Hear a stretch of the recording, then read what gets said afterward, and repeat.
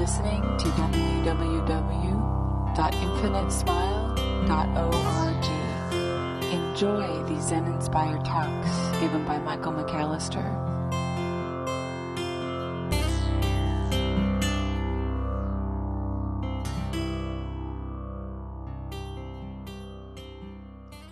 As we begin to put in our hours on our cushion, as we begin to cultivate a stillness practice, one of the things that we recognize is that our individual or personal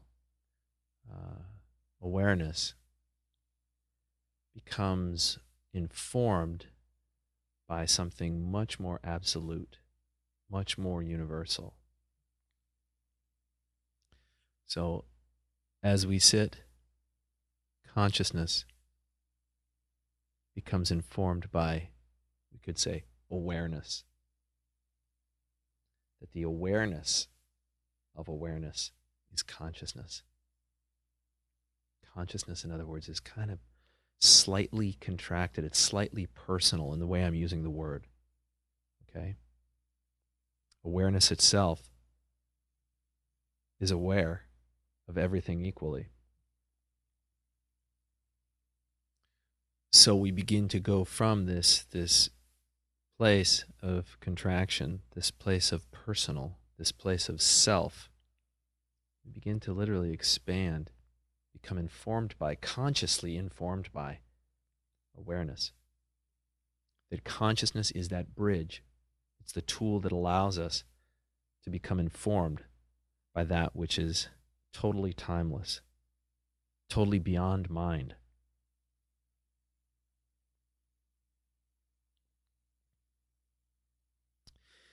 So when this happens, lots of things can come up for individuals. Once they begin to get a sense of the universal awareness, they get a sense of the absolute, it comes crashing through in ways that can be totally disorienting. We can have these really, really remarkable experiences, whether we're meditating or not, where it's like, whoa. And then immediately there's the recognition that that space isn't safe for ego. It is not safe for everything that, as I've said, is personal, everything that is contracted, everything that is a self-orientation and recognizes an other orientation or subjective and objective. That thing in us that perceives in here, out there, suddenly gets taken for a ride. It's shown this swirl of the infinite. It starts to recognize that we're all related, whether or not we have blood binding us, creed binding us, ethnicity, faith. It recognizes that everything is totally connected, that everything is totally temporary, and that everything is infinite at its core. And since ego, the separate self sense, is the opposite of that, it likes things to be permanent, it likes things to be independent. It even creates documents and dates where independence can be celebrated collectively. And it also recognizes its relationship with God as opposed to, or the infinite, as opposed to a direct realization of the infinite. Everything I just described right there is that's kind of the, I hate to use the word, but that's the problem. That's the obstacle. That's the impediment. That's the curtain that shields us from the radiant clear light of awakening. Want me to say it again? Yeah, okay. The thing that keeps us from fully and directly realizing the radiant clear light of emptiness or of spirit is everything in us that wants something to be permanent, It's everything in us that wants stuff to be independent. It perceives itself and everything else as independent. So permanence, independence, and instead of a direct realization with spirit or the infinite or God or being or whatever you want to call it, it recognizes its separation from being, God, emptiness, spirit, infinite. That's what gets in our way. And one of the ways it fuels its strength, it fuels, rather, I should say, it's the thickness of itself. It adds more bricks in the wall. It sews another layer onto the curtain, is by going for safety. By going for what's safe and what is known in all cases. By going for what's safe or what is known or what can be managed, what can be controlled.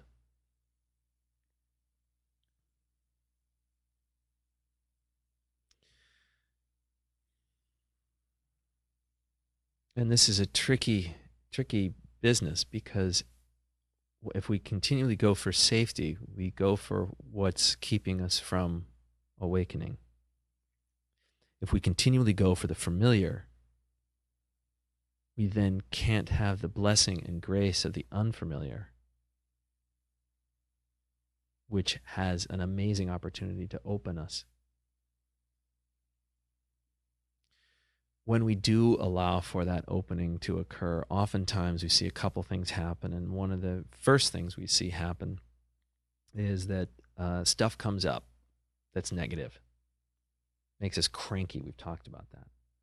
Negativity kind of starts coming up. We start becoming, in many respects, even with the sitting practice, become more judgmental.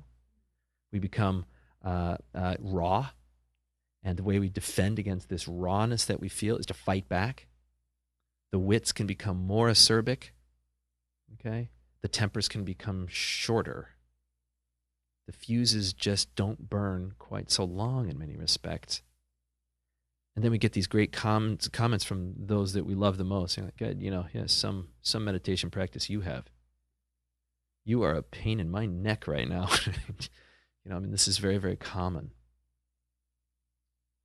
But it's also ego's last gasp. It's actually a very good sign in some respects. And it doesn't happen with all people this way, but I've seen it unfold in people this way. They become more, they become like, I want to use the term monsters. They become like monsters. And not monsters as in necessarily murderous, but just like Oscar the Grouch. How's that? Become much more like Oscar the Grouch. It's ego's last stand. Ego, come back here, come back here, come back here. Damn it. Pulling us down as opposed to letting us ascend.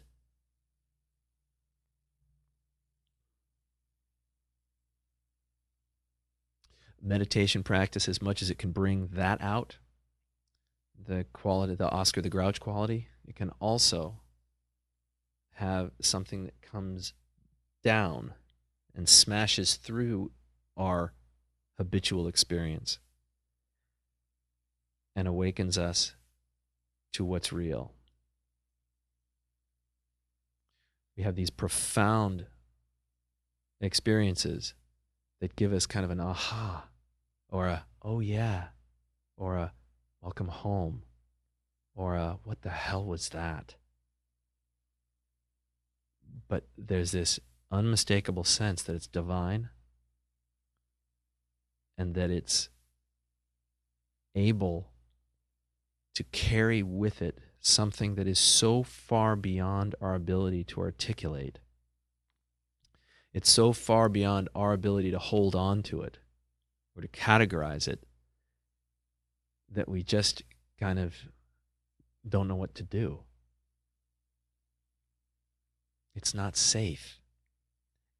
And in order to make that not knowing what to do safe, what do we tend to do?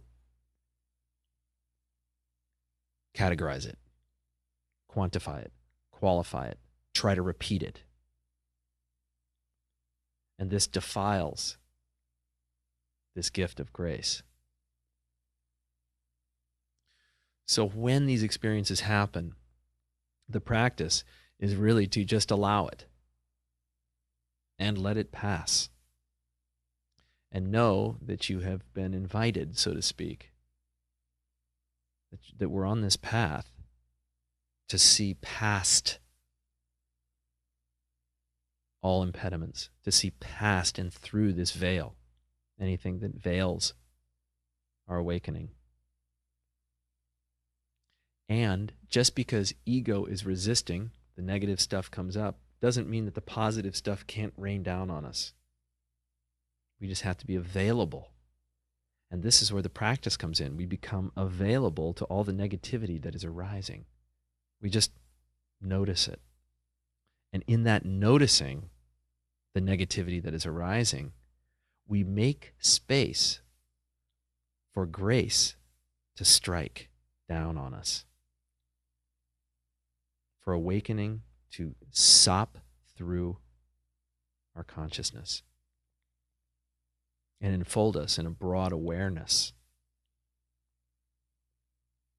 And we have a direct realization with spirit in that sense, in that case. So our work is to recognize exactly what keeps us safe. What do we do in our life that keeps us safe? And I'm not talking about, the logical extreme opposite of this would be, okay, all I got to do is live dangerously. And I'm not meaning that in the contracted sense of living dangerously. Don't suddenly go outside, drain the oil from your car, and drive around in second gear for a while. That's just idiocy. Idiocy is not necessarily living dangerously. I'm talking about living dangerously in a big way. And a big life of danger is a life that incorporates fearlessness to go beyond what is known, to go beyond what is habitual, to go beyond what says me, me, me, me, me. Look at me, look at me, look at me. Listen to me, listen to me, listen to me.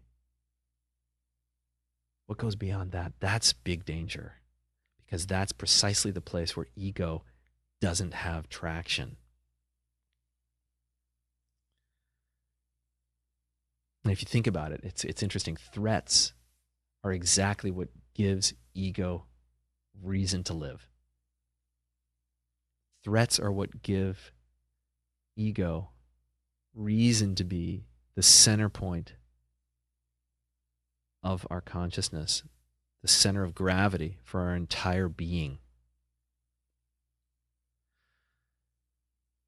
And we recognize threats as simply coming from either memories that we don't want to replicate or future outcomes that we want to avoid. That's it.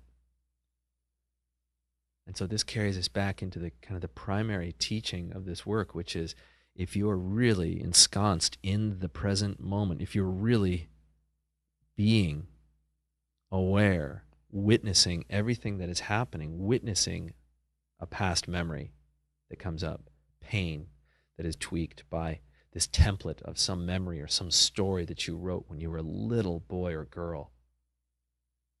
And we can witness these potential futures that we're actually co-authoring continually with experience. Ego is constantly writing these things down and saying, aha, see, there's a threat.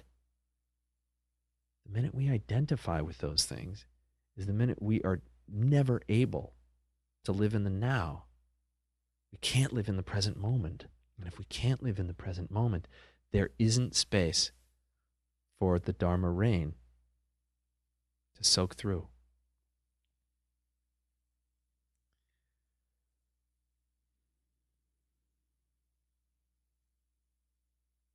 So as we identify with thoughts, we endeavor to stabilize. I sometimes say we stabilize the chaos of being when we're thinking. It's a way for us to stabilize the chaos of being by thinking about it. Feelings, the root of greed comes from, or is born from, feelings. We want to feel good, and we want to avoid pain. The root of greed comes in that relationship we have with our feelings. So if we have a different relationship to our thoughts, suppose being whipped around by future and past, we're no longer whipped around by our thoughts. As long as we can witness our feelings, we no longer are whipped around by the greed that is automatically associated with them. We have begun to put ourselves in a space of infinite availability to spirit, infinite availability to all that is open and uncontracted and totally relaxed. We're no longer bound by fear.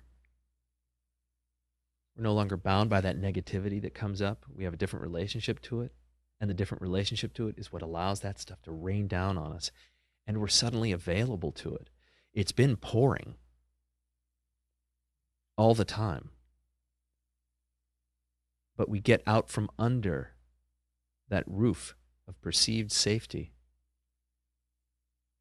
And we accept it with a radical awareness, a radical honesty and integrity. And that's the path. And it's available to everyone. Everyone. I'm wondering how one practices not trying to be safe all the time. Do you see a situation that you know you're going to be uncomfortable in and go for it? Sure. Maybe. Maybe not. It's a gentle exercise, I feel, that isn't about pushing past limits that are small. Should I drive 75 miles an hour today? That's a small limit. Okay. Next to the school, that's a big limit. I'm kidding. Okay, but you get the idea. Should I drive 75 miles? That's not a big one. The big one is, where is it that I feel resistance? Where is it that the I feels resistance? And we explore that. And in that exploration, we begin studying and uncovering. We study the self and then begin to uncover the boundaries that form its falseness. And as we begin to look at that, we see that there's so much more. So, while I can't give you an example about what would be great for you personally, letting this talk in, not just here in your brain, but like your whole body, just letting it into your whole body. What type of risks, appropriate risks, will equal appropriate responses to this very life? And then that allows this to become this world that you're in, this life that you are inhabiting, to become quite artful. So being aware, just observing, Mm-hmm. and saying, that's Exactly. what it is. There's resistance. Mm-hmm. Let's look at that. And the deeper your sitting practice gets, actually, the more you realize the resistance. Oftentimes, the more cranky you become because you realize there's so much damn resistance everywhere. Now, this doesn't mean in the real world that sometimes resistance isn't an appropriate response. Sometimes resistance is an appropriate response, as long as it is conscious. If it's unconscious resistance, it's invariably an inappropriate response. It's actually a birth to some form of war.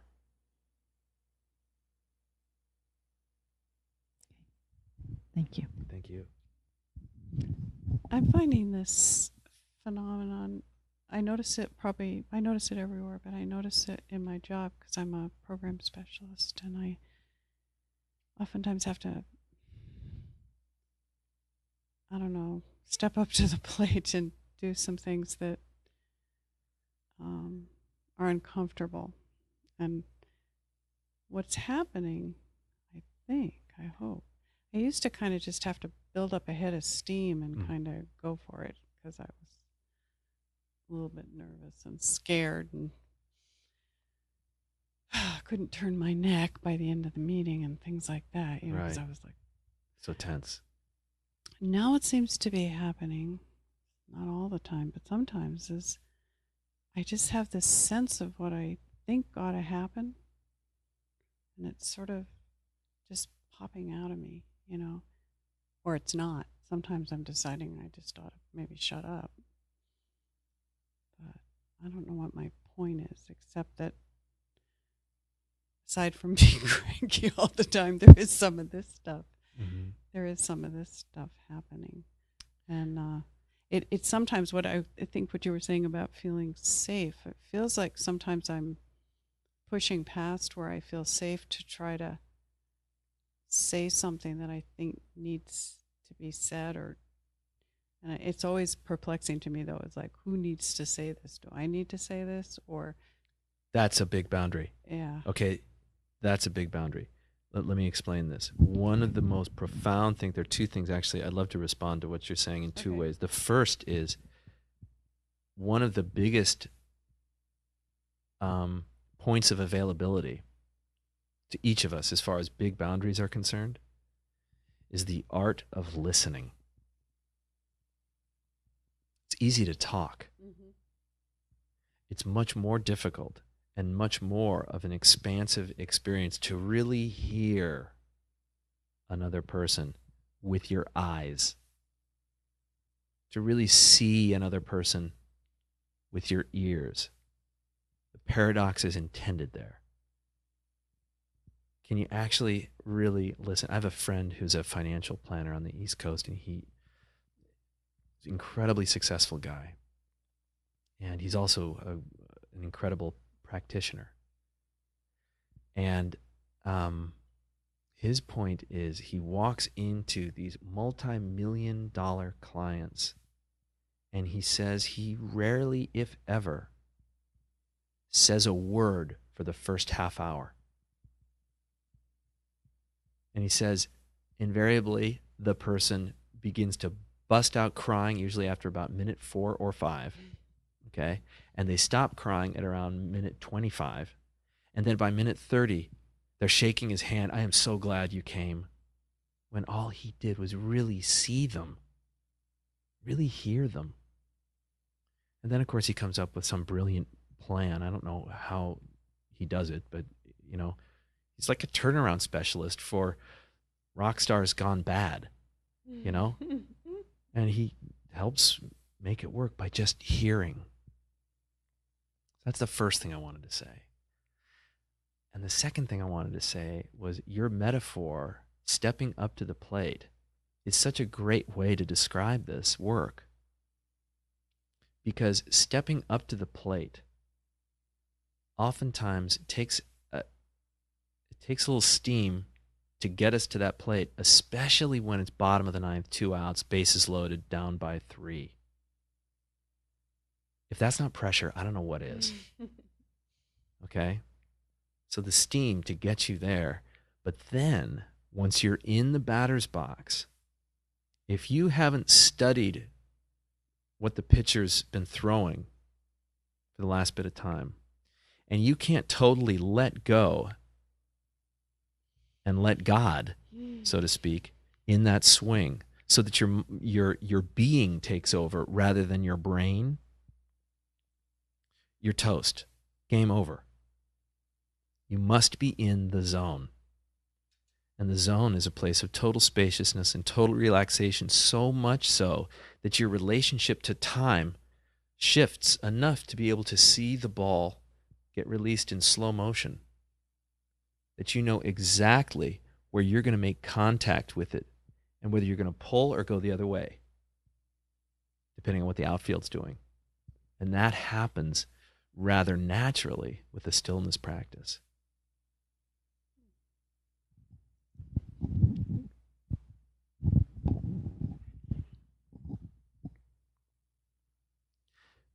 Another thing about baseball, do you know how many stitches there are on a baseball? 108. Do you know how many impediments there are to enlightenment? 108? Interesting. Deep. Go Giants. Yeah, right. Opening day 2006.